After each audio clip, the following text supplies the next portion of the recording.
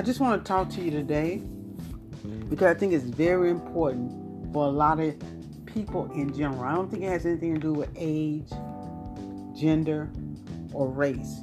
The information that I'm going to share can help anyone because today it has truly helped me. That's why I was able to set up this podcast. My podcast would be named I Did Not Know. I did not know it hurt to be me because I lacked a plan for my life. I did not know that I was hurting me by accepting jobs just for money.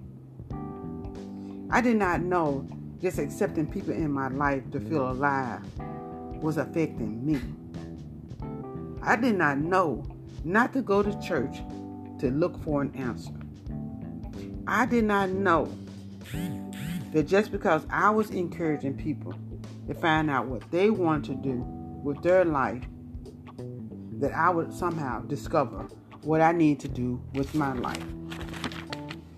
I did not know that I was not supposed to know until I failed at every task, because for every accomplishment I had accumulated, I experienced pain instead of pleasure because I did not know I needed a plan.